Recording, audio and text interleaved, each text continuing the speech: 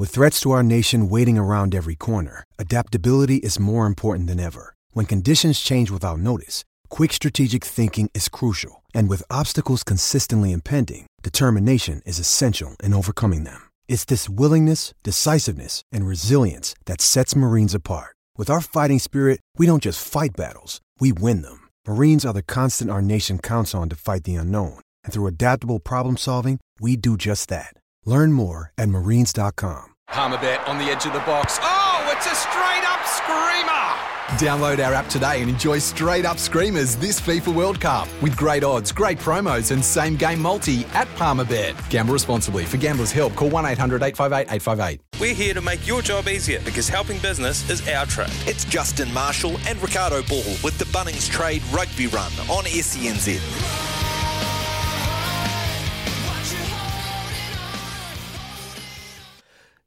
Yes, good afternoon. This is the Bunnings Trade Rugby Run with Justin Marshall and Ricardo Ball. How you doing, Marshy? Yep, good afternoon to you, Ricardo. Good afternoon to all the listeners out there. I'm doing really well, thank you, mate.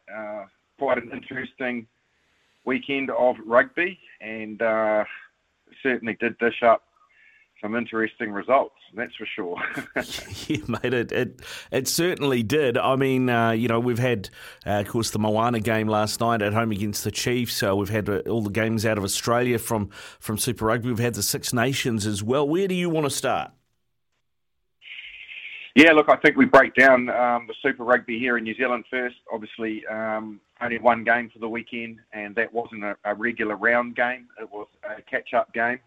That was missed earlier on the season, but Moana Pacifica, obviously the virus has been right through their squad, which is why they missed those first 3 rounds.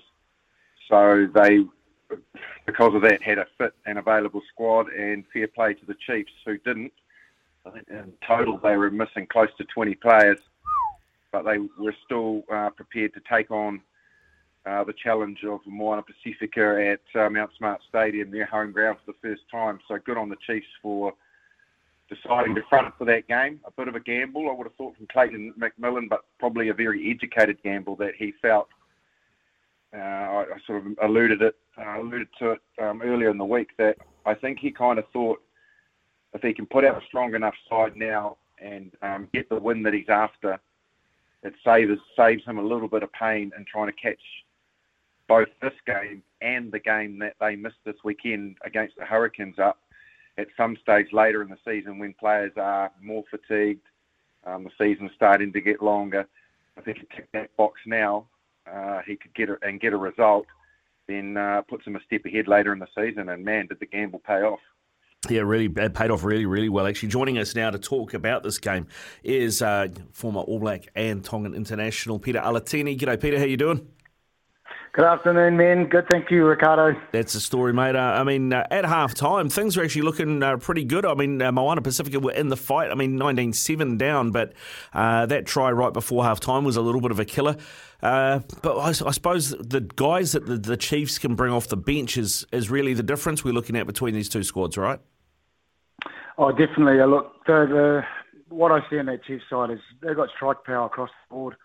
And as soon as they get fast, go-forward ball, they're just so dangerous with space. And we saw that in those tries in the second half. How much difference would it have made, do you think, if Peter Gastuakula was wearing a Moana Pacifica jersey? Man, that guy eats meters, doesn't he? Mate, he's phenomenal at the moment. He's just playing so well. The skill set to be able to hang at the edge, and even, his try yesterday was in close quarters. Something out of nothing, really, but just the power and the speed that he's got, but also the flick passes and the nice skill sets that he has as well. He's really on form and killing teams. And unfortunately, it was Moana. And like you said, we'd love to have him in the Moana jersey, but unfortunately, he's with the Chiefs. Hello, Marshy. Thanks for joining us. Pretty much at the 11th hour, mate. And no doubt, usually on a Sunday, you've got your shirt off, running around the beach, popping a bit of tan and going for a swim in the waves. But we appreciate you picking up the phone. Hey, look, mate, when you summarise this game and summarise Moana Pacifica and where they're at, where do you think they got to from their first performance against the Crusaders? Because let's face it, they hadn't played in 3 weeks. Pretty similar circumstances here. Did they come up against the better side in the Chiefs, or have they gone backwards in the time that it's taken for them to get their second game in? I think they came up against a better side in the Chiefs, Marshy. I think that Chiefs side that was put out was still very, very strong across the board. And with the Moana, this is going to be the biggest challenge in playing the New Zealand teams, that they just, if they fall off tackles against teams like this, if they don't get the set piece right, or they don't just do those little things which are quite crucial to their game and getting momentum continuity, they're going to struggle every time they play these teams. And with the New Zealand teams, as we know, Marshy, they're so strong across the board, regardless of who they put on. It's just, I suppose, Moana's lessons in every game. They just have to be a little bit better in terms of just, their defence has been one of their really standouts of late. But I felt they just kind of, just some key one-on-one tackles. And against the strike power that the Chiefs possess, it's you miss and you're going to get paid for, and that's what happened yesterday. Their discipline wasn't great. Like, we know that the set piece, I think, at the start of the season, that was what everybody was alluding to, as if they could compete and just get parity or close to it with their line out, with their scrum. Obviously, they got the firepower to compete. So I think that's pretty much a given. But the other side of discipline is obviously, not getting on the wrong side of the referee. Now, okay, they were definitely that, but to me, it just looked like they were getting penalised regularly because they couldn't cope with the speed that the Chiefs were playing at. Like, they couldn't roll away quick enough out of the tackle. They couldn't effectively be accurate there because before they knew it, the ball was just being moved on. Do you think that was a tempo thing that caught them out, that they just weren't prepared for that sort of ball speed and tempo in the game? Yeah, 100%, Marshy. That's the key area around when I find teams expose them, when they really do, when that tempo ball is in and out, and the guys either can't get back into play or readjust into their position for defence. And yeah, usually, like you said, around that ruck area, when the guys don't get out, they're actually going to get penalised. And then that's what happened yesterday. But definitely the tempo, I think that's a key part. And understanding, most of these guys probably only got NPC experience. Very few have got their super experience. So it's playing regularly in this space and just finding ways. One is, when the defence line is really strong, they actually stop the defence and really slow that ball down. And that's what they've got to kind of do more often at times. And then just keep picking up, because that some of these teams in the speed they play, they're going to face it regularly. So the quicker they kind of adapt to that, the better they'll be in being able to stop some of these teams.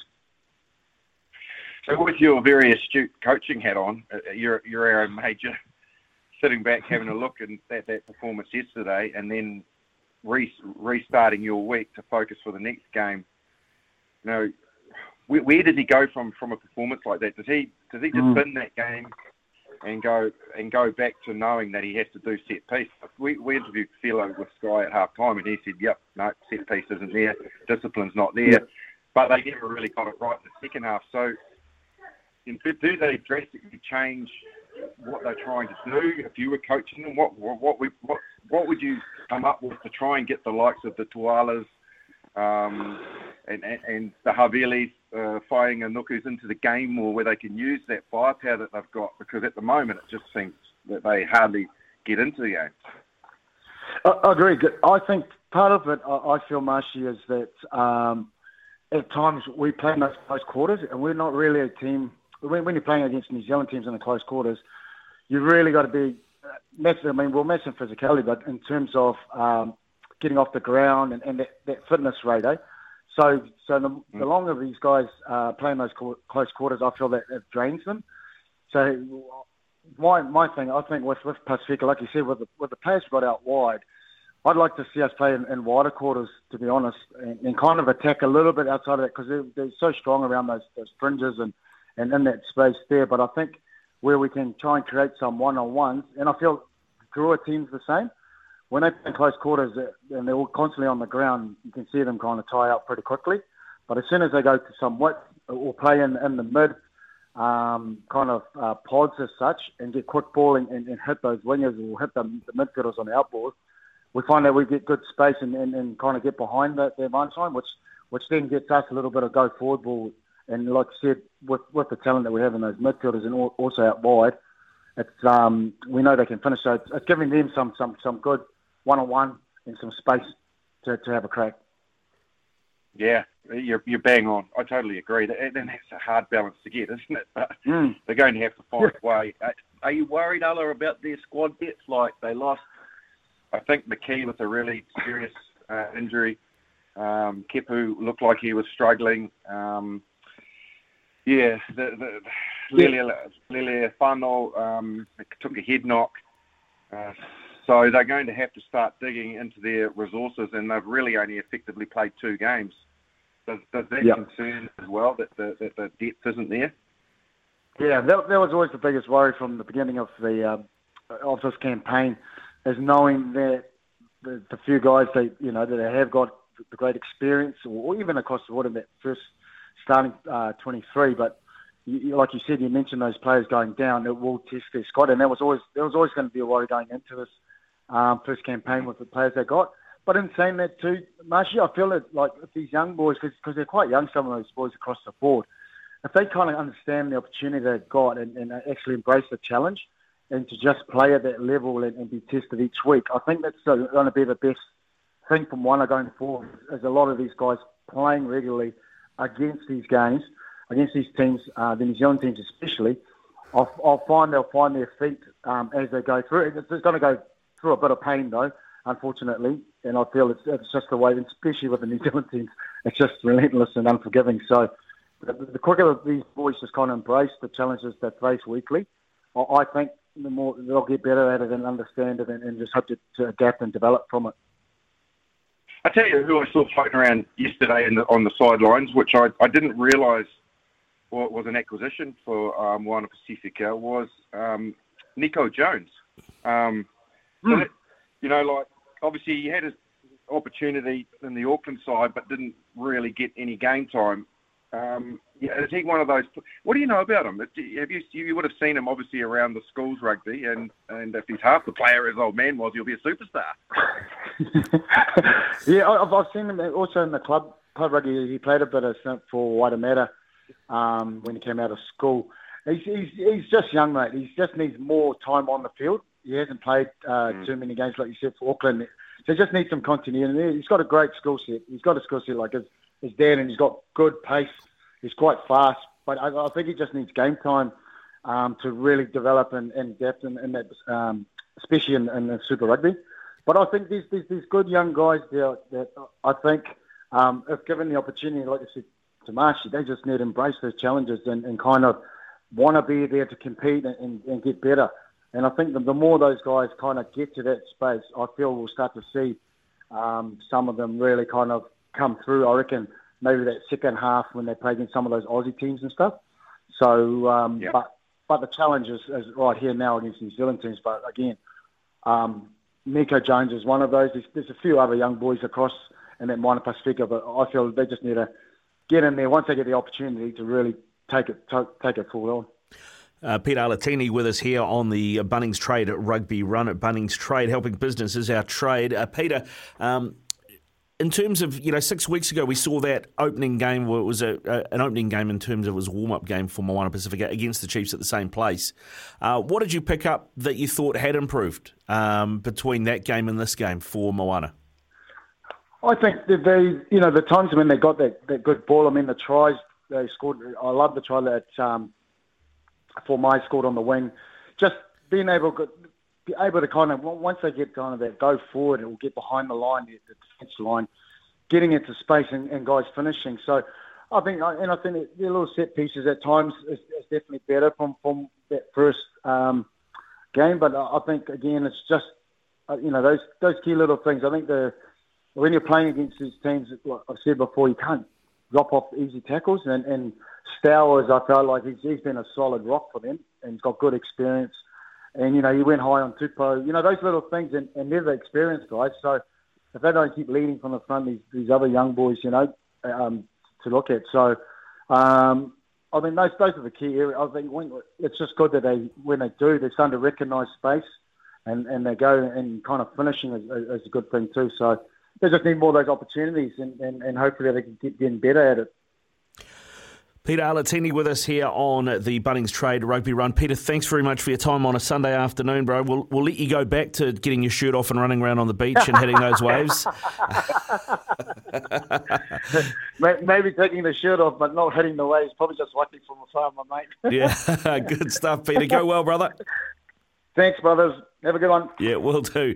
This is the Bunnings Trade Rugby Run at Bunnings Trade. We're here to make your job easier because helping business is our trade. Of course, we are on, but there is also the cricket on. And if you want to catch up with the cricket, you can switch over to the app. If you're in the Auckland area and you want to keep listening to the cricket, you can switch over to the app. New Zealand currently 139 for 4, 16 overs to go. Maddie Green on 19, Katie Martin on 1, currently at the crease. If you missed it, Sophie Devine had to retire hurt at the top of the innings. She looks like she's copped a quad injury, running a quick single, so not sure if we're going to see her again today. But still to come on the Bunnings Trade Rugby Run, Phil Kearns is going to join us this hour to talk some Super Rugby Pacific from an Australian point of view.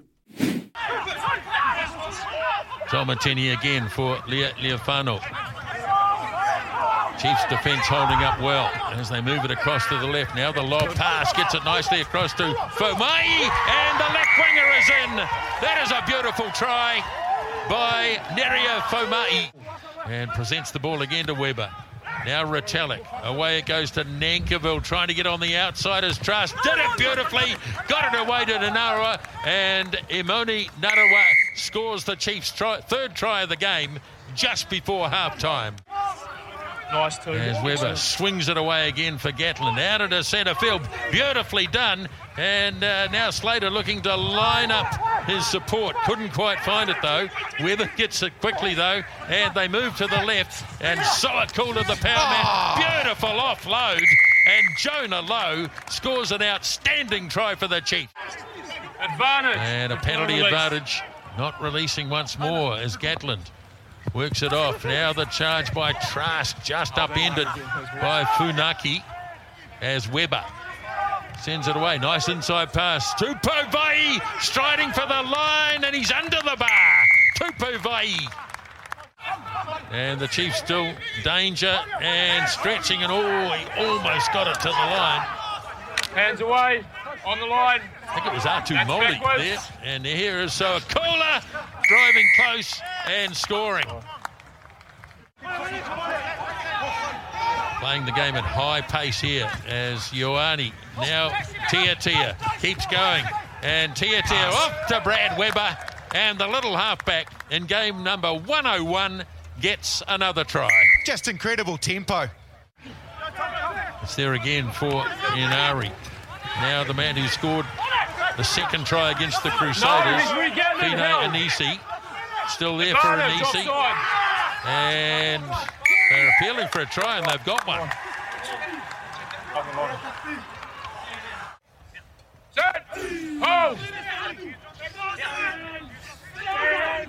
Again, they hold the Chiefs.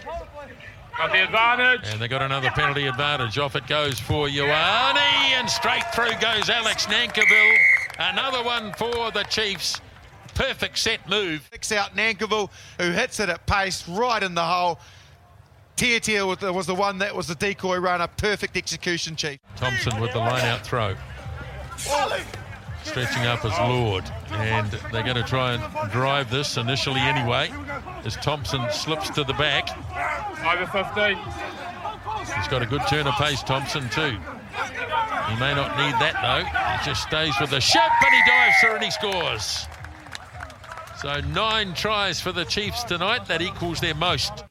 It's the Bunnings Trade Rugby Run. Ricardo Bull, Justin Marshall with you, and some great co-coms there from the man himself, Justin Marshall, with us from last night. Moana Pacifica up against the Chiefs, mate. How good was, I think it was the second to last try, was that no-look pass from Chase Tia to fool the fullback and put Weber in under the, Nankiville under the posts. Yeah, brilliant. And it's vintage Chiefs at the moment, like the skill set across the board. You know, you look at a no-look pass from Tia, who could have quite easily run himself into problems. He was trying to look for support, and then, you know, the way that he manipulated that last defender in and then just sort of left the ball in the area that he knew Brad Weber would be was outstanding. And then you bounce back, 10 minutes, 15 minutes prior to that, and Peter Gus Sowakula and his offload, and even more miraculous a situation where, again, he's just gone into two defenders and just with the right hand around behind the back and left it in space, for Jonah Lowe to run onto. So, look, they are playing with this massive confidence at the moment, and they are really flexing their muscle in terms of their squad depth and really pushing Clayton McMillan week to week to select a form starting 15, which is a great position for him to be in. Yeah, and I mean, I know we're going to talk form All Blacks and things later on with Jeff Wilson in the next hour, but I mean, a guy that I think we're going to have to mention to Jeff in that conversation is Tupu Vai. I mean, gives Clayton McMillan so much option, whether it's starting at 6 and switching to the lock, or starting at lock and covering 6. I mean, he can do it all. He can play the tight game, but as we've seen, he's got a great offloading game. He's good on his feet. Scored a great try in this game as well. Yeah, totally agree. And the one thing that I would say and comment on that is probably keep him away from lock at the moment. He certainly is and has shown the ability to play there and play there well. But I believe that outside of that sort of traffic situation, he's the true player, that the skill set that he brings to the game are seen in that jersey. I think when he's playing a little bit tighter and you're more having to clean rucks, you're tighter to the defence, it doesn't utilise the skills he's get. Like, I remember when he burst onto the scene and this particular run, I think it was against Australia at Eden Park, he galloping down the touchline because he was in space, and what an athlete, you know. And I think probably the reason that he hasn't really kicked on from there is because, you know, the game has tightened up defensively a lot, and it doesn't suit the way that he plays the game for him to be in the tight five. So I think long may he continue to play blindside flanker, because he gets what he's got to offer in physicality into the game still, and defensively he's very strong. But it certainly helps in terms of his offloading in the tackle, his offloading pre-contact, and his ability to break tackles and find space. And the other side of it is that he probably just needs to keep learning there. I think probably if he can learn to be a little bit more effective over the ball, which will mean a little bit of an adjustment in technique because he's a big man, so that he's a threat also at turning the ball over off defensively, that brings another element of his game that I think he needs to work on for that position into the mix. So if you're Clayton McMillan at the moment, I mean, outside of your front row, is your pack, your starting pack, your best pack is Retallick with Josh Lord, and then Vai with Kane and Suakula, and then Jacobson off the bench. Is that what you're thinking? Yeah, well, he's got an embarrassment of riches really now, as Clayton McMillan, because the depth that he's created, like McConnell's playing well as well, and he played well against the Crusaders, and kept Josh Lord, out of the starting team. So, you know, they've also got, like you said, you've got the Bouchers there as well, and equally, you know, they've got plenty of competition up front. Bradley Slater had an excellent game last night, but Samisoni Taukei'aho would have to be the form hooker of the tournament at the moment, and then equally, like young Hamilton Burr, the open side last night, he was outstanding as well. So, look, I think we spoke to Brad Weber after the game, and the question was asked to him about, you know, the competition for places and how refreshing it is to see that people getting an opportunity and youngsters out there. And he sort of alluded to, he said, this has kind of been part of probably a 3-year plan, where they had exodus of players, they had injuries, they had the guys like Retallick going overseas. So players got opportunities, and all of that development now, given those guys opportunities, plus people coming back into the side has just completely strengthened them. You know, they've got, obviously, they lost Damien McKenzie. Everyone was going to go, oh, well, the Chiefs are done.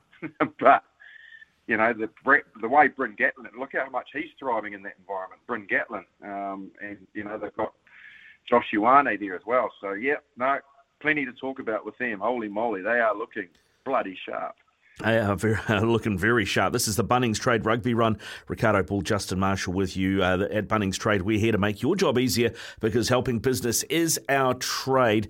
It is 1:28. If you want to continue to catch up with the cricket, you can do so on the app, the SENZ app. I can tell you we've just lost another wicket. The White Ferns, Katie Martin gone LBW, but we will continue to bring you updates. The 150 is up for New Zealand, 151 for 5. Leah Tahuhu in with Maddie Green, who was on 25. Tahuhu yet to score in the 38th over. When we come back, we're talking to Phil Kearns out of Australia to cover Super Rugby Pacific from his point of view. The Bunnings Trade Rugby Run here with Justin Marshall, Ricardo Ball at Bunnings Trade. We're here to make your job easier because helping business is our trade. Just an update from the cricket. Leah Tahuhu lasted 3 balls, gone for a duck. Sophie Devine has now come back to the crease after treatment, and we'll see how she goes. I wonder how many singles she's going to be getting, or if this is just about hitting to the boundary. But White Ferns' chances of progressing to the semi-finals of the World Cup looking as bleak as the Auckland skyline at the moment, Marshy. It's pretty stormy up here, pretty black and pretty windy. I don't know, we're going to get a full game, and we can't quite get Phil Kearns up on the phone at the moment, mate. But based off what you've seen, of course, we saw on Friday night the big clash out over in Australia, the Brumbies and the Reds. The Brumbies winning that one by 4.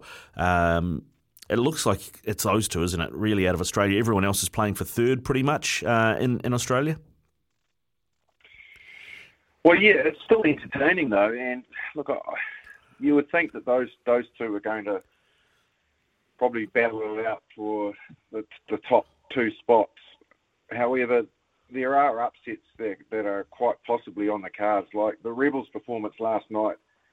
You know, they showed that they are a much better side than what they've been in the opening rounds, and their performance was 50 times better, and they have got some really good talent within their ranks, and so they'll only get a little bit more confidence from that game, albeit they still lost, but they could still cause headaches for teams. Obviously, we've seen what the Fiji and Drua can do. And there's no harder place. Well, there are hard places to go and play rugby. Ellis Park is one of them, to be perfectly honest. There are hard venues to go to. A lot of people will say Rugby Park in Invercargill is a pretty shitty place to go and try and win a game of rugby, especially in the middle of the winter. But a hard place to go is Perth. And going down there and playing the Force down there, especially, given you get it later into the season, if they are out of the equation, they've got some players in there that can really open up a game. So I don't think it's a foregone conclusion how that ladder's going to look once it is getting down to that final round and that round's completed. But all sides are still, like I said, capable of beating each other. It's interesting actually watching the Force yesterday against the Drua. It was probably I thought the game of the round, to be honest, in terms of entertainment. The way that game was played, but I forgot that Jeremy Thrush was still playing over there, mate. At 36, him and Kahui, like the golden oldies, running around over at the Force. I could be wrong, but I reckon that Jeremy Thrush has been there just about long enough that he could get called up by the Wallabies, couldn't he? He's been there for a while over in WA. He certainly has, and he's really enjoyed his time there. Like, his rugby's thrived, no doubt about the fact that he always plays it hard and uncompromising. But yeah, certainly, I don't know if he's in Dave Rennie's mix, to be perfectly honest. It's no slight on Jeremy Thrush, but when you're getting around that tender age of 36, it's probably a little bit beyond thinking about that there's a future Wallabies jersey. But yeah, they have got some players there that are defying time and defying their bodies, and it's great to see them still out there running around I won't say they're 21, but like they're in their late 20s, let's say. This is the Bunnings Trade Rugby Run. Justin Marshall, Ricardo Ball with you, and joining us out of Sydney is Phil Kearns, former Wallaby hooker. G'day, Phil. How you doing? I'm good, thanks, guys. How are you going? Yeah, good, thanks, mate. Good. I mean, that Force team, I think Justin used the word unpredictable. They are unpredictable at the moment. They've had moments where I thought they were going to tip a couple of the big two over, in Queensland and the Brumbies, but then they lose to teams you don't expect them to lose to. Where are the Force for you in the reckoning for that, for the Australian side of things in Super Pacific? It's the inconsistency that kills them. You've nailed it. But also there are some players there which are really some marginal Super Rugby players, and not really looking at international stars enough. And I think you've just been talking about Jeremy Thrush, who's playing some decent rugby, but you'd like to think there's a bit more depth coming through Australian rugby. That having to rely on, no offence, guys, 36-year-old Kiwis to bolster our team. No offence taken, Kuzi. None whatsoever. Hey, good to hear from you, mate. I hope you're well. I know that you've got water polo within your ranks of your family, and you could have been playing water polo in your backyard without the swimming pool. The rain you've had over there recently, mate. Bloody hell, it was actually nice to watch some rugby where there was dry weather rugby in Australia. That's not the norm. We usually get it over here. No, it has been horrendous, and just being able to train has been difficult for a lot of our Super Rugby teams over the last 3 or 4 weeks, and that I think is showing through on a couple of the performances as well. Teams probably aren't quite as fluid as they'd like to be, a little bit scratchy in places. And that's been partly due to the difficulty in getting on training parks. The Force don't have that excuse. It hasn't been raining over there, and the guys in Melbourne, the Rebels, they've got no excuse. It hasn't been raining there. But certainly Canberra, Brisbane, and Sydney has been absolutely copping it. And it's rare to say this, but the weather in New Zealand would have been much nicer. All right, mate. We'll cut through the crap nice and early. Let's get to either your favourite subject or a subject that you're reluctant to talk about, but let's break down the Waratahs. I know that you watched their performance in particular last night. Mate, are they a better side this year? Are they better balanced coaching wise? And do they have the firepower to continue to compete, win more games, and compete when we get the Trans-Tasman comp going? Yeah, they're playing with a bit more ticker this year than they were last year. There's no doubt about that, and that comes down to the coaching and the way the attitude that the coach instills in the team. You can see they're far more determined, and just their results. They've had a couple of losses, but the losses have been tight. They haven't been the runaway losses that they were last year. And when your defence is bad as it was last year, that's an attitudinal thing, and it's a team cohesion thing more than anything. You don't all of a sudden forget how to tackle. The guys could do that, but just the cohesiveness of the defence last year was just awful. Actually, the last few years has been just awful. So the attitude's back in the side, which is great. There's some really good young guys coming through. Unfortunately, we lost 3 to injury last night, which didn't help our performance in any way, shape or form. When we know that there's some world-class player there in Angus Bell, or a potential world-class player there. Losing him was a bit of a blow for us. And Donaldson's rugby's been improving as the season's gone on as well. So that was a bit of a blow as well. So, but you see the performance there. Guys like Gamble and Carlo Tizzano. Two babies really, and but they've shown some firepower and some guts, and they're determined. The Waratahs much better than they have been in the last few years. What about the back rowers? Obviously Michael Hooper missing, and you take somebody like that out of the mix, and the regulars that we're used to seeing. Now these guys look pretty tough and uncompromising. Forgive me for the guy that came off the bench, number 20 last night. Yeah, he looks Tizzano. Perfectly honest, but bloody hell. Yeah, no, he was pretty tough, Carlo Tizzano, and I think our forwards are actually showing some good spirit and good fight. I think we're lacking some skill and depth in our back line. Particularly back three. I think Harrison's doing a valiant job at fullback, but he had to slot into number 10 last night when Donaldson went off. So I think we're missing a little bit there, and we're missing a little bit of flair and guile, I think, in the centres.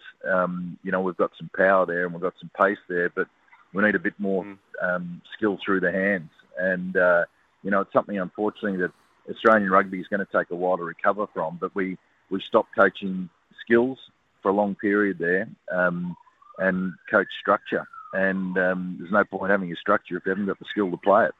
So, we can see from our performances right across the Super Rugby teams, there are some players there that have really got to improve their just catching and passing ability, particularly passing. It goes, I guess, in terms of the hookers, we just got the fire brigade coming past us now. Our hookers need a fair bit of work in terms of their throwing ability. I was going to tap into that. Yeah, absolutely. We won't be short of water that if he wants to pull over the side of the road if he needs to fill up that fire engine. But what have you made of all of the hookers across the board? Who, let's say you were picking right now the starting Wallaby hooker to play against the All Blacks, who would be stepping into that jersey in your mind?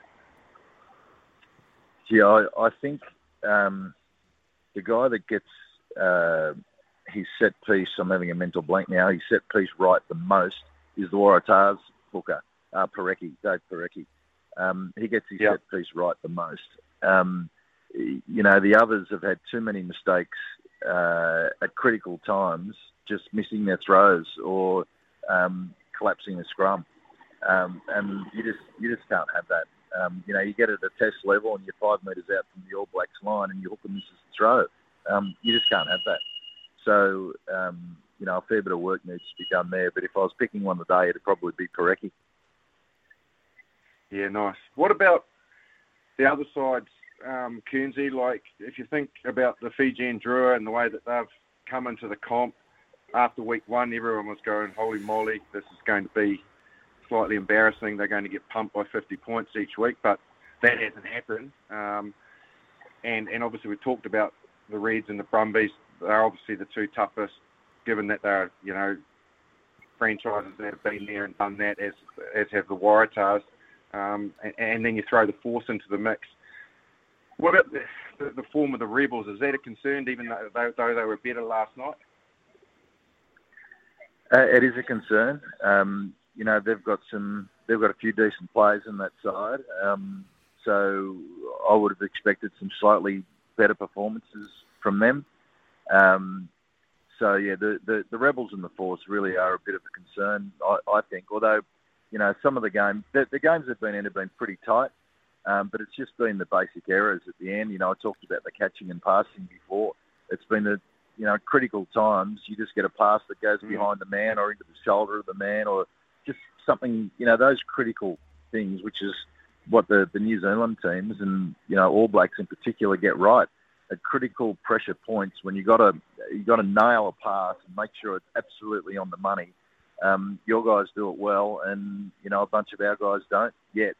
But I know that skill development is something all the Super Rugby teams here are working on, and that doesn't happen overnight. It's going to take a little while. I'm giggling away to myself about asking you this, but anyway, given that you always played with your heart on your sleeve, been an emotional man, mate, and very expressive. What did you make of Carter Gordon's response following the final whistle last night? Obviously, the replacement 10 for the Rebels, he was in tears, almost inconsolable, really for only missing touch. But yeah, it was a bit of a shock to me to see. I didn't know a lot about him, to see that sort of reaction. Is he sort of a guy that you know much about, and were you quite surprised for him to be that upset? No, he's a brand newie, and I haven't seen him at all. In fact, when I saw him last night, I thought, my God, I haven't seen this bloke. Where's he come from? And he put in this massive kick just before that, which was a cracker, and got him out of trouble at one point. And actually, I think they then lost their line-out throw. And I thought, oh my God, this guy's actually all right. And then he put that kick in. We've all done something wrong on a rugby field, haven't we? Well, you may not have, but I did. And we've all done something wrong. And there were other things that went wrong in that game, apart from his kick, that didn't help their cause, the Rebels' cause. So, his teammates, no doubt, will get around him. He's obviously blamed himself for the loss, but I think there are a few other factors. He needs to go back and have a look at the video and just see where the other boys made mistakes, like the crooked line-out throws or a sin bin, the yellow card that happened along the way. There are other things in his kick that lost the game. Phil, I know Tate McDermott's been... Yeah, Tate McDermott's been out for a while for the Reds, but they seem to have found a couple of halfbacks in Kalani Thomas to fill that void at the moment. And another bloke, and as an Aussie, I know you blokes love a good nickname, came off the bench last night, number 21, Spencer Jeans. It sounds like the shop in the old village you used to go get your 501s. Surely that bloke's nickname is 501, isn't it? Do you know? No, I don't. See, this is another newie on the scene that I haven't seen coming through the ranks before. There's a whole bunch of them which are actually quite exciting, and they're showing a little bit of ability. But yeah, the 501s, I never had great legs, so me and Jeans didn't really get on that well. So the 501s didn't match my calipigis body shape. And calipigis, for you blokes that don't know, means having shapely buttocks. Yeah, I do actually, mate. I'm just taking a breath to see whether or not you're talking about yourself. But hey, look, Kearnsey, as always, really appreciate your insight. You've given up your time also on a Sunday, so thanks for that. And hopefully we can chat to you later on in the season. But have a good rest of the day, mate, and thanks for joining us. No problem, gents. Always a pleasure to talk to you guys. Yeah, thanks very much. Phil Kearns there with us, former Wallaby hooker, of course, absolute legend of the game in Australia. We are 11 away from 2 o'clock here on the Bunnings Trade Rugby Run. Justin Marshall and Ricardo Ball. Yes, 7 away from 2 here on the Bunnings Trade Rugby Run. Ricardo Ball, Justin Marshall with you. If you want to listen to the cricket and you're in Auckland, then just download the SENZ app and the commentary will be there live for you. We'll be back here too after 3 o'clock. Currently the White Ferns 180 for 8 with, what are we, 6, they're in the 44th over, halfway through the 44th over, so struggling a wee bit to put on a decent score in this one. I have had a text through on the Temper Bedpost text machine, Marshy. No, guys, we tried a lock at 6 and Barrett, and that didn't end well. Stick with a specialist. That's from Ken. I don't know that we were saying that he's a lock that plays 6. You were saying when we were talking about Tupu Vai that he's more a 6 than a lock, correct? Yes. No, and I agree. I think the experimentation with Scott Barrett's gone. He's a different style of player, and I certainly think that we thought that he'd have the balance to be able to play both and move between those positions. And I think we've learnt in the past that players can't do that, shouldn't do that. I think there was one year, it was possibly that game in Chicago that we lost, where we had Jerome Kano playing lock at one stage, and it just doesn't work. No, my point is being, and I want to make that clear, that I feel that's his best position, and I think he should stick at that position. He shouldn't move between the two. I certainly think with his skill set that's the position where we can utilise what he brings to the game in all departments better than when he's playing lock. Yeah, there you go. All right, this is the Bunnings Trade Rugby Run. Ricardo Ball, Justin Marshall with you. At Bunnings Trade, we're here to make your job easier because helping business is our trade. In the next hour, Tony Brown, the Highlanders coach, is going to join us to talk Six Nations. He's been up all night watching that for us. Jeff Wilson also in the next hour as well. We're going to talk some All Blacks, potential bolters in the form of current All Blacks as well. We're going to do that all in the next hour right here on the Bunnings Trade Rugby Run with Justin Marshall and Ricardo Ball.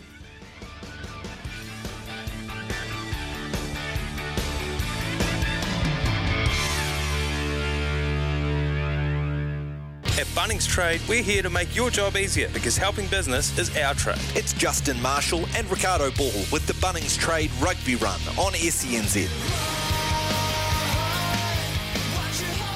Capuzzo, Welsh defenders up very fast indeed. Off goes the whippet, and he's through.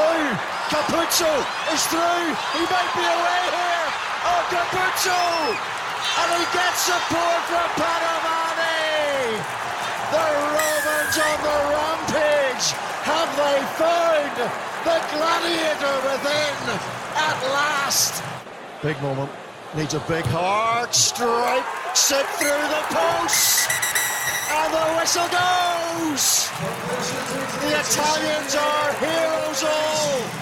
36 Six Nations defeats in a row has been ended with their first ever away victory at the Principality Stadium. Gabisi is the man to take that kick. How instrumental has he been to the resurgence of this Italian team? And it means that the Italians have won for the first time since 2015 in the Six Nations. Wales 21, Italy 22. Yeah, the Romans on the rampage in Wales this morning, the early win, and after 36 losses in a row. What a way to end that streak, Marshy, here on the Bunnings Trade Rugby Run. What a try, too. It was a 60-metre effort, and what a run from the fullback. Oh, it certainly was. The fact that they never gave up and they stuck in that game, right to the bitter end. And, I guess, when you look at Italy in terms of the Six Nations, it's one of those awkward situations where it's the token win for the other sides. And I know that sounds bad, but that's just the reality of the way that it's been, and their winning ratio shows that. So, for them to finally cause an upset and to get a win, and particularly that being away from home, look, there certainly was a lot of changes in the Welsh side, and teams tend to do that where they know that they can still put out a reasonably strong side, but not as strong as what they could have and get away with the win. Well, Wales were very much caught on the hop, and Italy deserved their win. Do you think that Wales have had a lot of Kiwi coaches over the last sort of 20 years, mate. Not always been popular appointments. Where do you think that leaves Wayne Pivac? Oh, look, I think Wales have in a bit of a regrouping stage. Obviously, they haven't had Alan Wynne-Jones for the majority of the tournament. This was his first game back, I think, since the first round. But, guys like that missing doesn't help. They've certainly had players unavailable early on and injured. So there's plenty of potential there. When you look at this game, they still created enough, particularly in the opening 20 minutes of the match. But unfortunately, they didn't capitalise on any of that pressure. I think they spilt the ball 3 or 4 times and were victims of their own demise there. And the game eventually caught them up, even albeit by miraculous sort of circumstances. So, look, I certainly don't think that his head is on the chopping block at this stage. But it will be a bit of a fresh awakening that, things aren't easy, and you need to keep making sure that you're winning games you should be winning, and that was one that they should have won, and that won't go down well with the Welsh public. It won't. You can guarantee that. Obviously, the Italians, actually, this tournament, I thought they started all right. They had a tough assignment. They had to go to Paris first up. And they caused the French some problems. I mean, I'm in a picking comp, mate, and I had France winning that by 30. In the end, I think they pulled away in that last 10 minutes. But, it was right in the mix. The Italians were very, very close at half-time, and they caused the French a lot of problems. Unfortunately, they didn't have that consistency through all of their games after that. But at the start of the season, I thought, hang on a minute, maybe we're going to see something else out of Italy. Well, they're a different side than the side that we've seen 2 to 3 years ago. I think under Kieran Crowley, he certainly installed some fight. There's no doubt they always play with an extreme amount of passion, and that's fantastic. But that only gets you so far. You've got to play with that passion and that desire, but you've got to have it in a controlled manner.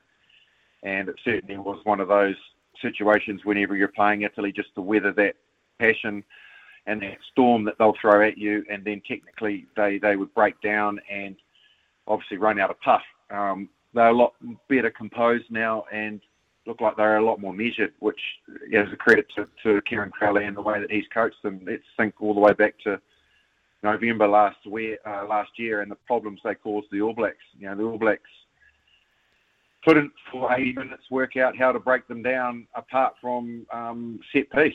I think possibly we got 4 tries from rolling more on that day. Mm-hmm. I think Dane Cole's got a couple, and whoever was the other starting hooker, sorry, my memory's not that great, on that day scored the other two, and that was the only way the All Blacks could figure out to beat Italy on the day. So, yeah, they're a much better side, and it goes to show that the sides in the Six Nations this year that have had to face them have had to be on their mettle and have had to play well to beat them. So it goes to show that that quality of that tournament certainly has lifted, and I think we've all seen that. The rugby that's been played in the Six Nations this year has been simply outstanding.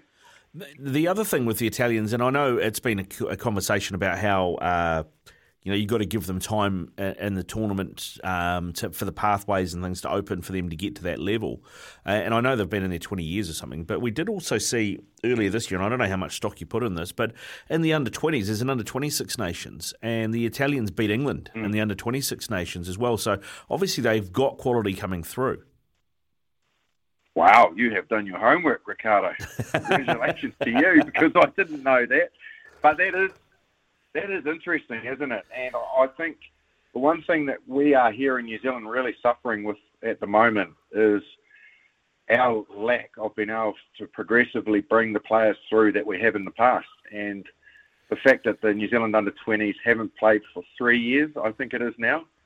The current under-20 franchise tournament has been postponed, which was supposed to start at the end of this month. And the New Zealand under-20s have only been a paper team. And now obviously that's COVID related, but the rest of the world have moved on, and in particular that part of the world. So their development is coming through, and there's no more testament to that stepping stone than what France are achieving at the moment. Only one player in their side today that was over 31, and that was the reserve lock that came on. So the nucleus of that French side was the French under-20 side that was so successful in winning the tournament back when Dupont and co were involved, Intermax. So, yeah, that's quite scary information that you've given me, Ricardo, that there's actually a Six Nations under-20 now, and Italy are beating England. Man, that's unbelievable. Yeah, it's fantastic news. I did have to laugh, and I know we're going to get onto this conversation in a minute, but we'll hear from Kieran Crowley shortly because he spoke post-match. But I heard Martin Gillingham, who was doing the commentary today on England-France, saying, quoting Eddie Jones, as saying, the next time we're in Paris, we'll be playing for the World Cup. Mate, the way England have been tracking, I mean, that's great Eddie Jones bravado, mate. But if they can't get past third in the Six Nations, what makes him think he's going to make the final of a World Cup? Oh, look, I've been coached by Eddie, and he loves winding up the media. I know that much. This is one of his favourite games, and he's not afraid to make a bold statement. So I'm not surprised to hear him saying that. He likes to create attention in other areas so that he can let his players get on with what they're doing. But look, I think again they're another side that's been victim of quite a few injuries. But you know, come Rugby World Cup time, England, you would have to say, always there or thereabouts. Somehow, for some reason, they get themselves, sort of set and ready for Rugby World Cup. So as long as Eddie survives, I would be very surprised if they're not competitive, even though, like you say, they've finished third in this current Six Nations. Yeah, well, that's the thing. It's interesting you say if he survives, because it's third this time round, and they only won 2 games. Last year they finished 5th in the Six Nations, and the only team they beat was Italy.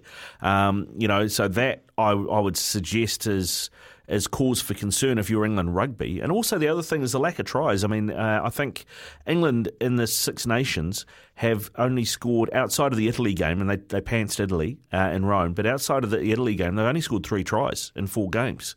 So they're just not creating. No, they're not. And obviously they've had lots of changes, including, their general and Owen Farrell. And they've brought on the young guy Marcus Smith, and he's been very good, hasn't he, in stepping into those big shoes of Owen Farrell. Let's face it, he's a British and Irish Lion 2 times round, and he's been, at the forefront of England's generalmanship for a very long time. So that doesn't help when you lose a player of that calibre, and also they've had their fair share of injuries. You don't have the Vunipolos out there, and they've had a lot of disruption, and the sides that he's been naming has shown that. So when they are good, England, yes, they play good rugby and they have the ability to score tries, and they get good rhythm. But I think they have been a very pieced together, disjointed side this entire Six Nations, and it's due to all of those things that I've just mentioned. So yeah, I think he'll be looking for a lot more consistency. I know there's a lot of players out there that he's being pressured to select, but he won't select them unless he knows that they're going to fit into his regime. I very much know that about Eddie. Yeah, well, we should hear from Eddie, actually, because he did speak post-match. Let's hear from Eddie Jones, the England coach, after that loss to France. They were a bit too good for us today, and we've got to admit that. But did we play with spirit? Did we play with fight? Did we take it to them in the second half? Did we have opportunities to win the game? We had all of those, but we're not quite good enough at the moment. We acknowledge that, but there's an opportunity with this team and particularly some of the young players that have come through to really grow over the next 12 months. And next time we come here, we'll be playing for the World Cup trophy. Because that's what you want, isn't it? You want this fanfare to be about England just as the fans do. How do you convert what we're seeing on the field now to getting into that World Cup winning position? Yeah, well, we're making good progress. You just look at the young players we've got out there. 9, 10, 15, Chesham, Don Brand. There's a whole host of young players coming through. And when you get in this period where you've got some of the older players finding themselves and some of the younger players coming through, you don't get that consistency performance that leads to winning championships and leads to being in a position to win championships. But we'll get there. But fans and everyone, you know how impatient everybody is. In terms of summing up this campaign, 3 losses for England, what are your emotions standing here? Disappointed. Disappointed for the fans, disappointed for the players. I obviously haven't done a good enough job, and I acknowledge that, but having said that, I know we're moving in the right direction. And you can see every game we've played with such spirit, such cohesion. What we haven't got is just a finesse to turn opportunities into points when we can win games. Yeah, that's England coach Eddie Jones from Sky Sports earlier this morning talking post-match after the game here on the Bunnings Trade Rugby Run. Justin Marshall, Ricardo Ball with you. What did you make of those comments, Marshy? He wasn't too deflective. He took it on himself, didn't he? Yeah, he did. And that's, like I said, that's his style. He knows Eddie's been under pressure. I think there were 2 to 3 instances during the week where there were headlines, speculating that if he didn't win this French game that he had to go. So he would have been aware of those headlines, and he kind of alluded to it, didn't he, when he said, I feel responsible and it is my responsibility. But look, like I said, you can only work with the tools that you've got in your shed, and when you've got other tools that are broken and getting fixed, well, you've just got to try and get through as best you can. I certainly think they've taken a massive step backwards in the way that I know Eddie would like them to play, and the way that we've seen them play sort of around the Rugby World Cup time, 2019. That's over a good 2 years ago now. So that, I think that's quite relative to, like I said, personnel, and they've not got strike power where they had it. So because of that, they've gone a bit conservative in their game plan. Look, to be perfectly honest, we might as well sort of touch now on that game, the France-England game, because it was a hell of a battle, obviously, for the Six Nations crown from France's perspective. It was still a very good game of rugby, but I was really surprised about the tactics of both sides, and this is off the back of what I'm saying about the way England are playing. But they kicked the absolute hell out of the ball in that first half. Like the halfbacks kicked it that many times. Marcus Smith, he kicked it away countless times. Jamini was kicking it. Everybody that got the opportunity to actually take 2 steps with the ball decided that the best thing to do was kick it. So, we've just been waxing lyricals the whole campaign about how good this rugby has been, because it's been rugby with ball in hand. But this game, particularly in the first half, didn't live up to that. But I wonder just whether or not that was, A, England, because that's the only way that they are able to play at the moment. They just have to play within themselves. And B, France just got a little bit overawed by the situation and went away from what they've been good at. Well, that was the thing that I noticed, particularly with the French, with ball in hand, when they did keep it in hand, was how much space they created on the edges of the ruck, and it seemed not to be overly technical. It was just one out and then inside pass. How many times did they one out, inside pass it, and then make 10 metres? Yeah, they're just so strong and tough, and particularly up front. Like their loose forwards and their ability to be able to offload, and then you've got a threat like Dupont sneaking around there as well. Both their wingers coming in, looking for work. They just have this ability to continually offer all sorts of players in through that ruck zone, and they're all looking for work. And when you've got particularly forwards, front rowers, second rowers, loosies that can stand in the tackle and pop passes, it brings in defenders and then creates space in those areas. It does. The other thing I thought, which didn't maybe get brought up enough because you had an all-English commentary crew, but in that first half, if the French hands were a bit better, that could have gotten ugly, because there were about 3 or 4 opportunities where French players were in space and didn't hold on to the pill. Yeah, there was. Absolutely there was. And, they were a little more inaccurate than what they have been. Passes that have been sticking didn't stick, and because of that, there were errors, and they were errors usually on mini line breaks or by bending the line, and time and space where they've usually been capitalising on it. They just shelled a few and knocked a few on, or made some errors that they haven't been making. Look, it's very easy. They're a young side. This is the first time, I think it's in 11 years, that they've won the Six Nations and completed the Grand Slam, and that probably weighed pretty heavy on a lot of those young shoulders, and the expectation with a full house in Paris. All of those things combined. The French, as we know, are emotional people too. Probably just upset their rhythm a little bit. I think I was chatting about France, and have been chatting about them recently, is the biggest and most noticeable transition that they've made is they've completely extricated their inconsistency out of their game. We always talked about playing the French, and it was like, which French team's going to turn up, blah, blah. And that was literally what could happen. I experienced that personally, where in 2000, we played them in Marseille, and we were a way better side, and they just came out like men possessed, and I think they put 40 points on us. We still scored 32 or something, but then again in '99 at the Rugby World Cup. So then you could beat them the following week by 40, but that's gone. And I think that was the first time I've just seen a slight little wobble in their consistency, but it was only minor. And I think you've got to say that with the World Cup on the horizon at home, this experience of the way that England game went, and the fact there's so many young guys and they managed to hold it together and finish the game out, get the game over the line, will do them some real good in terms of performing under pressure and closing a game out.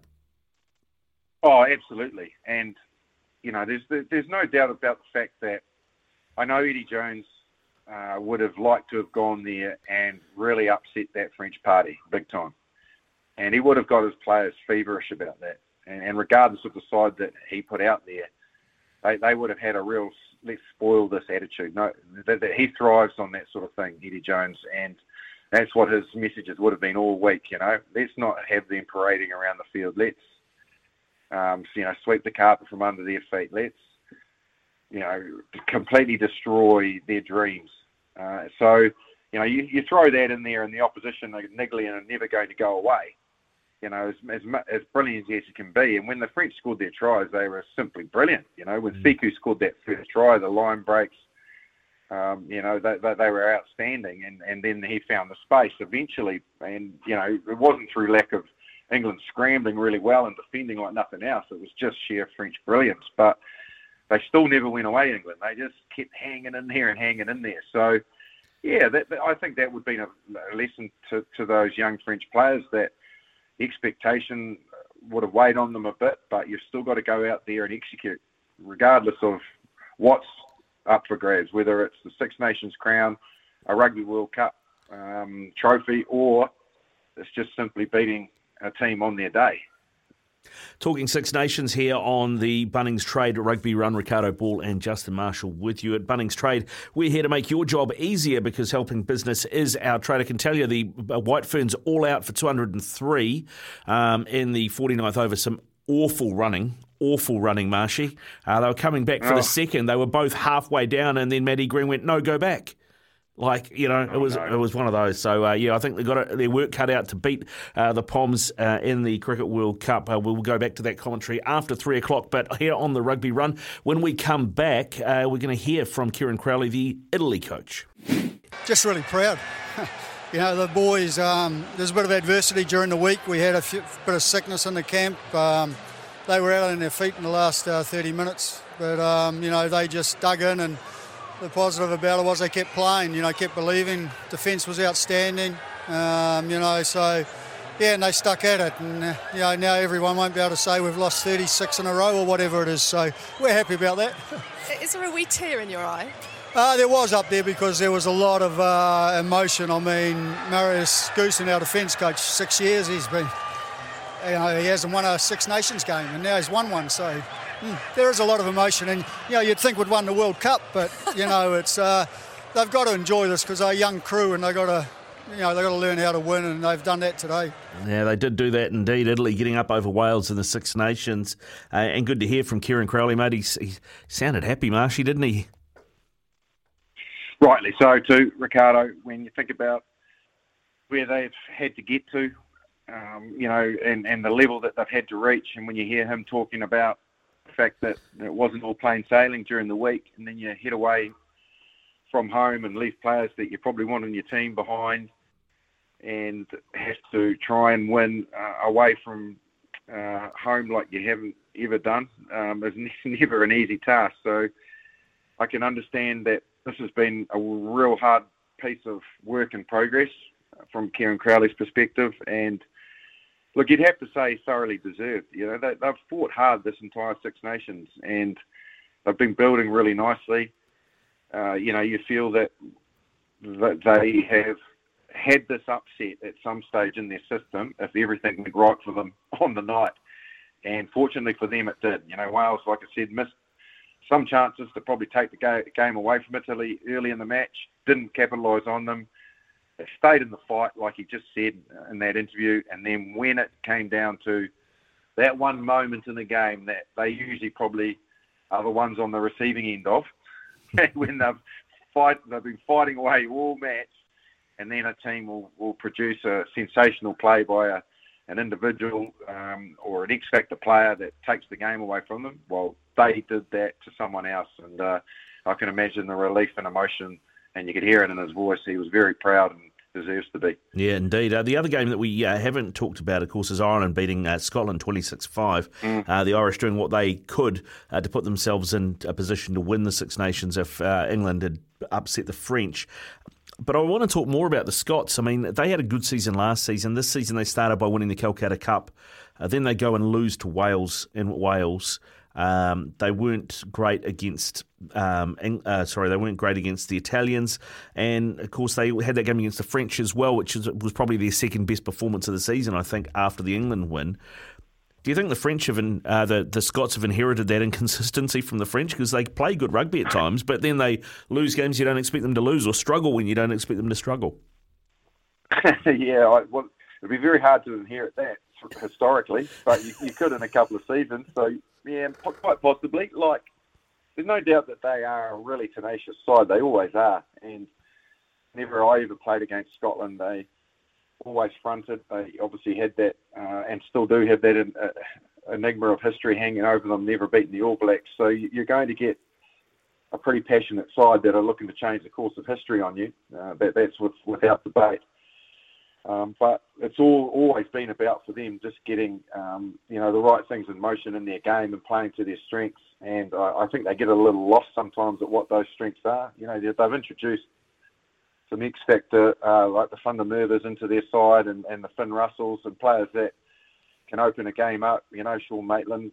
Players that have the ability to score tries, but you've still also got to make sure that you're adhering to making sure that you play to what is traditionally strengths of your game, and that for me has always been the fight at the breakdown with Scotland. They're always very good, always had good loosies, work hard, and really uncompromising tight five, and they've had to adapt to the modern game and become ball players and learn how to shift the ball, the tight five, and so have the loosies. And I just wonder if they've gone one step too far in their progression, where they now look a little lost as into exactly the type of style they want to play. Now, Greg Townsend's a great coach. I think he's just probably got to piece together exactly how he makes all of those combinations and those strengths combined with what can make them weak together to make them a consistent side. Once he figures that out, they'll be hard work week in, week out, and we'll start beating teams more consistently. Yeah, indeed they will. This is the Bunnings Trade Rugby Run. Justin Marshall and Ricardo Ball with you at Bunnings Trade. Helping business is our trade. When we come back, we're talking All Blacks with Jeff Wilson. Yeah, it's 26 away from 3 here on SENZ, and you're with us on the Bunnings Trade Rugby Run. Ricardo Ball and Justin Marshall. At Bunnings Trade, we're here to make your job easier because helping business is our trade. Just an update on the cricket, 203, the White Ferns all out. England going to start that chase soon. New Zealand will have to do that without their captain. Sophie Devine, she's not going to take the field, so Amy Satterwhite will be running the ship for us. Joining us now, though, from FMG Stadium is Jeff Wilson. G'day, mate. How are you? G'day, how we going? Yeah, good, thanks, mate. Good. We wanted to get you on to talk about the All Blacks, talk about the current All Blacks that you think have been doing a good job, and maybe a few that maybe fringe or bolters that might have put their hand up so far this season in the Super Rugby Pacific. One that Justin Marshall and I were talking about earlier was Tupu Vai, certainly a new All Black last season, but man, he's making a great fist of things at the Chiefs and looking every inch a 6 at the moment. Yeah, look, through necessity, the Chiefs have had to play him on the blindside flank in a couple of games already this season. And look, if you look around the globe and you look at the Six Nations, just been played last night, the size and physical nature of the contest, whether or not he puts his hand up and says, you know what, I'm capable, athletic enough to play in the 6 jersey. It's probably the one jersey team that I don't think we're settled on. It's one that we don't know who it is, because a couple of years ago they looked at Scott Barrett as being that guy. He's now well and truly regarded as a lock, and we're still certainly searching for that player. So look, there's no doubt I like what I've seen from him. Whether or not that's a path the All Blacks would go down, I'm not 100% sure, but I just think the whole balance of the loose forward trio and the form of players we've got a raft of guys that can do a raft of different things. The trouble is, what's the combination of them? What do you do with Sam Cane and Ardie Savea and these guys, and where does it leave a Hoskins Satutu and a Kira Ioane and Scott Barrett, Ethan Blackadder? I mean, I'm glad I don't have this headache.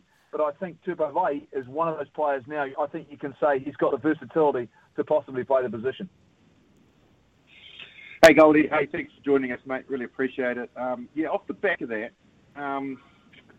where do you feel we're at from what you've seen in these opening rounds of Super Rugby in terms of our game pattern, the style of game that we're going to need to play to go and take on, say, the Six Nation champions, France at the moment, with ball in hand, compete and win a Rugby World Cup? Are we playing the right game plan for our players? Oh, that's $1 million question. It is $1 million question. And so much of that comes down to selection, about how they pick this side and what it is they're expecting them to do. And look, there's no doubt what we've seen from the Northern Hemisphere has certainly opened our eyes to where we're at in comparison to where a couple of other teams are, particularly, and we saw it even this morning, France were a next level than England. England just didn't have the necessary skill set. France had that ability, and they played pretty conservative today. They were in terms of trying to go out and win a Six Nations. But they still looked really good when they decided to have a go. They were outstanding. Ireland proved once again they are clearly in that conversation. So, like you've just said, it's where are we at? I think after last season, you'd have to think that we're asking ourselves some questions about what is the pathway for us to go ahead and win a Rugby World Cup. Because right now, you'd have to say France are the favourites. They're the team that have put the runs on the board. They've beaten the All Blacks. They've gone out and now won the Six Nations. Their players are well and truly on the up. They've got some wonderful individuals, but what I've been impressed with is the fact that their bench comes on and they lose nothing. And if anything, they become even more physical. They just don't lose the contact area, and that'll be, to me, one area. I've never just seen, when France wants quick ball, they get it. You know, they've got this wonderful long place, they've got this wonderful clean, and when they want to go, they can go. That's the question mark I'd have right now. So, look, I think it's one of these really difficult situations, Marshy and Ricardo, that we've got a lot of players who have been incumbent All Blacks for a long time, who are great All Blacks. It's just whether or not in the next 15 months they're the answer to your question about how we're going to play, and are they the players to take us to a Rugby World Cup in France? Oh, good, because I want to hit you with a $2 million question then. Yeah. Well, wait, why? Why are we talking about France and Ireland and not any longer being the innovators, and South Africa? Why have we all of a sudden fallen down, and now we have to look at the way they're playing the game to improve? Like, everybody used to want to emulate the All Blacks and get to their level, their tempo, their speed, but now, and their physicality, but now we're going, man, we need to look at what they're doing and get there. How the hell has that happened to us so quickly? Well, look, I think the interesting thing is the fact, I'm not necessarily sure other teams are more physical than us. I just think they use their physicality in some ways in a better way. And there's no doubt as well, for, I suppose, leading into the 2019 Rugby World Cup, we were searching for a game plan to deal with pressure that South Africa and England brought to us. But I think what we've even seen now is the fact we were still trying to deal with it. We didn't quite realise a way to do that. But what I would say now is I think we've actually got probably more options selection-wise in some ways for the next Rugby World Cup. I think what we're seeing is some guys who have developed through the opportunities last year, big squads, playing a lot of test matches. The formula now is, and I think we were still trying to deal with something that I think other teams moved past and almost didn't suffer from as much as we did. And I think we'd all agree. It's like we never quite had that chemistry going into 2019. Like we just never quite had that all-round connection that you felt as though we could really get on a roll and break teams open and bust them. You know, it was like it was hard work for us.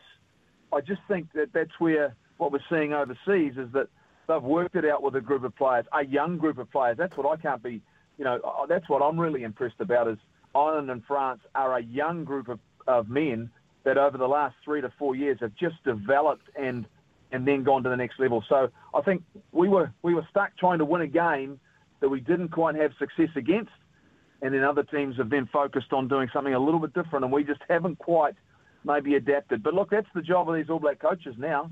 They've got to find this team, right? They've got to find the guys. And I think there'll be a lot of players about 6 weeks' time who are under pressure to be a part of that test match series against Ireland. Now, the challenge is, though, how do you make space for the new talent? I mean, there's a lot of incumbents, a lot of guys that played a lot of test matches. Here's one for you then.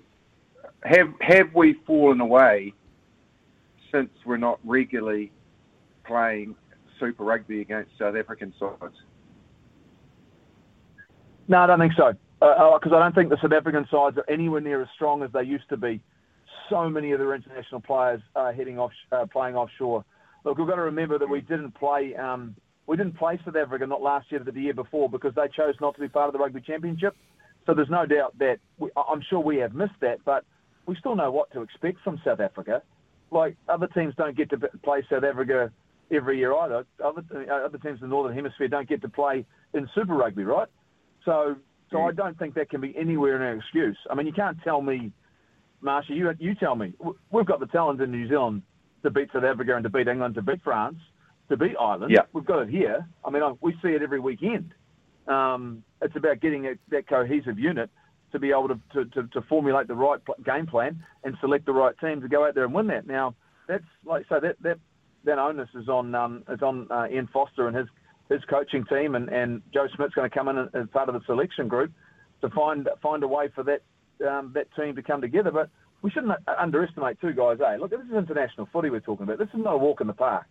Like this, there's no expectation. You should have no expectations that we should go out and win every Test match. You know, we had about 10 years, right, or not even that, about 8 years, where we just had a remarkable rugby team. And that was led by Richie McCaw and great players. This group hasn't quite realised that potential yet. They haven't got to that level. It's not easy to do. And other teams are allowed to be good. It's just not often we're having this conversation about. It seems as though we're chasing, which is unusual. I guess probably just the reason why I said that is because I feel like predominantly, apart from a handful of games last year, we've been figuring out a way to how to beat each other, how to beat our own skills, how to get around our own style of defence and our own set of skills that defensively we have to shape up to. We've not got really anything else being thrown at us because we've been bashing each other for 3 years trying to figure out how to beat ourselves rather than what the rest of the world are doing. Mate, that is a great assessment of the fact that we know each other too well here in New Zealand. We really, really do. We run very similar systems, so it's easy to prepare for in terms of our systems defensively and on attack. And when you haven't necessarily been working on a set of skills to break down that defence for a long period of time, all of a sudden there's just a stalemate that goes on, that happens. And we're struggling with that right now, you know. And, I mean, it's one of those things where, you know, that I'm not sure 100%, we're winning the collision above the ball because the race to the ball is so very, very even because there's that familiarity you're talking about. And that's working against us. That's working against us in some ways. And that's why we really do need to get over and play against Australian teams. But by the same token, we've still got enough Test matches to work this out, right? You know, we've still got Ireland. We'll still play Australia, South Africa, Argentina. There's still plenty of opportunities to do that. But I think you're bang on. Your assessment is 100% right, that we know each other so well that we get into arm wrestles because, you know, we are playing such a similar style, but also we know what to expect from the individuals so well. You know, we're never surprised by a player because that player has played against each other a half a dozen times. Jeff, just picking up on something you said there. You said that, it's obvious looking at the teams when they play that we've got the talent in this country and the numbers in this country to compete. It's just how we put them together. So that would suggest that the onus is on the coaching group. I don't know if what you said suggests that you don't think this is the right coaching group or the right mix or the right leadership, but where are you on that? Oh, I'm certainly. I certainly look at Ian Foster and his coaching group and go, you know what? They obviously earned the right. When Ian Foster went and interviewed for the job, they believed he was the right man for the job. He has been endorsed by New Zealand Rugby. So I can't sit here and go, you know what? If they've done that and they've given him that, and it sounds as though, and we haven't had it confirmed, but it's going to be the same coaching team. They've got to now find a way and look at what happened last year and make changes. You can't if we do exactly what we did last year, I don't see us having success. So, but they're the ones that have the responsibility. They're the ones that they understand the pressure, and it's not an easy place to be where they are right now. And look, last year was a unique season, but bottom line is that they know they need to improve. They know they need to be better. They know they're going to be challenged this season. And you know, Ireland coming here and hopefully them coming here at close to full strength will give them a real indication and gauge exactly where they are right now, and how courageous will they be, or will it just be about getting results? And we've got so many debates on positions, man. There's just so many guys, you know, that come into this Super Rugby season, right? Oh, massive, you know. Yeah. And I mean, imagine naming that first squad, Marshy. You know, Ricardo. Imagine naming that first one to take on Ireland, and you're going, I've got to bring it down to 30 names. You know, and go, these are the 30 that are going to go out there and form up the basis of our season. You know, so do I believe in them? I think they've got they're the ones that have the responsibility. So I have to believe in them. It'll all be proof on the results on the field now. If they know that, that's the life of a professional rugby coach. And when you coach the All Blacks, expectations are you're going to win. Well, that's what I wanted to tap into you about because, like, let's think about the conundrum that they've got coming up. Now, JK, your good mate, had chat to us, and he said that what he feels is they've lacked consistency. They need to start putting out players in their position and giving them time in the jersey consistently and not messing around with it. So if I think of your area of expertise, the outside backs, let's say you've got Geordie Barrett, Will Jordan, Sevu Reece, George Bridge, Rieko Ioane I'm going to throw in there because I think he's going to have to move from the centre with Goodhue and Anton Leonard-Brown back in form, Caleb Clark and Lester Whainganuku.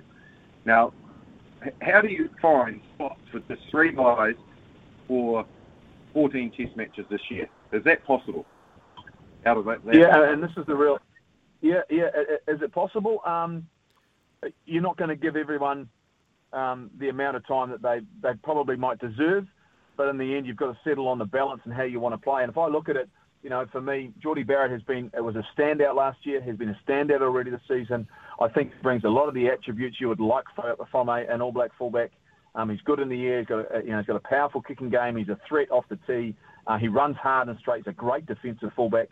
And then we've got, I think, in speed-wise, we've got Will Jordan and Rieko Ioane, to me, are the 2 guys that world-class is Rieko on the left wing. He is a wonderful finisher, outstanding speed. Yeah. We just need to give him opportunities. And then Will Jordan was breakout player last year. I look at it and go, those are the guys I think that deserve to play. I think they are the future of the back three for the All Blacks. That's the way I would see it. And then I think that the key to me here is the role that Beauden Barrett plays in all of this. It's about whether or not he's your starting first 5. And if he's your starting first 5, can he then go back to fullback if you need it, if you need to rejig things? But those are the 3 guys I think should be the combination. There's no doubt we've seen glimpses from Sevu Reece. There's no doubt that George Bridge probably wasn't as strong as he had been a couple of years ago. His World Cup year was really, really good. Played some great games for the All Blacks and played outstanding through the course of that season. Hasn't quite recaptured that form. The wild card you talked about there, though, is Caleb Clark. He is. Yeah, good stuff. Yeah, it's 5 away from 3 here on the Bunnings Trade Rugby Run. Ricardo Ball, Justin Marshall with you just about it for the day, Marshy. Thanks for coming on, of course, and organising the guests as well, mate. Boy, Goldie can talk, can't he? Oh, he's got great insight into the game, isn't he? And I only halfway tapped into some of the things I wanted to talk to him about with the All Blacks, but we'll get another chance at that later in the year. Thanks for joining us, everybody. As always, it's been great to have your company, and look forward to hopefully a much more normal week of rugby this week and get back to Super Rugby Pacific. And, should be great. Yeah, indeed. Looking forward to it. Good stuff, mate. Go well, Marshy. Enjoy the rest of your weekend. We'll catch up with you next week. This has been the Bunnings Trade Rugby Run at Bunnings Trade, helping business is our trade. For logbook servicing you can rely on, you need to make the right choice. You need trained professionals who are fully qualified to service your car according to manufacturer's specifications. For real peace of mind and a nationwide warranty, book in or book online at repcoservice.com.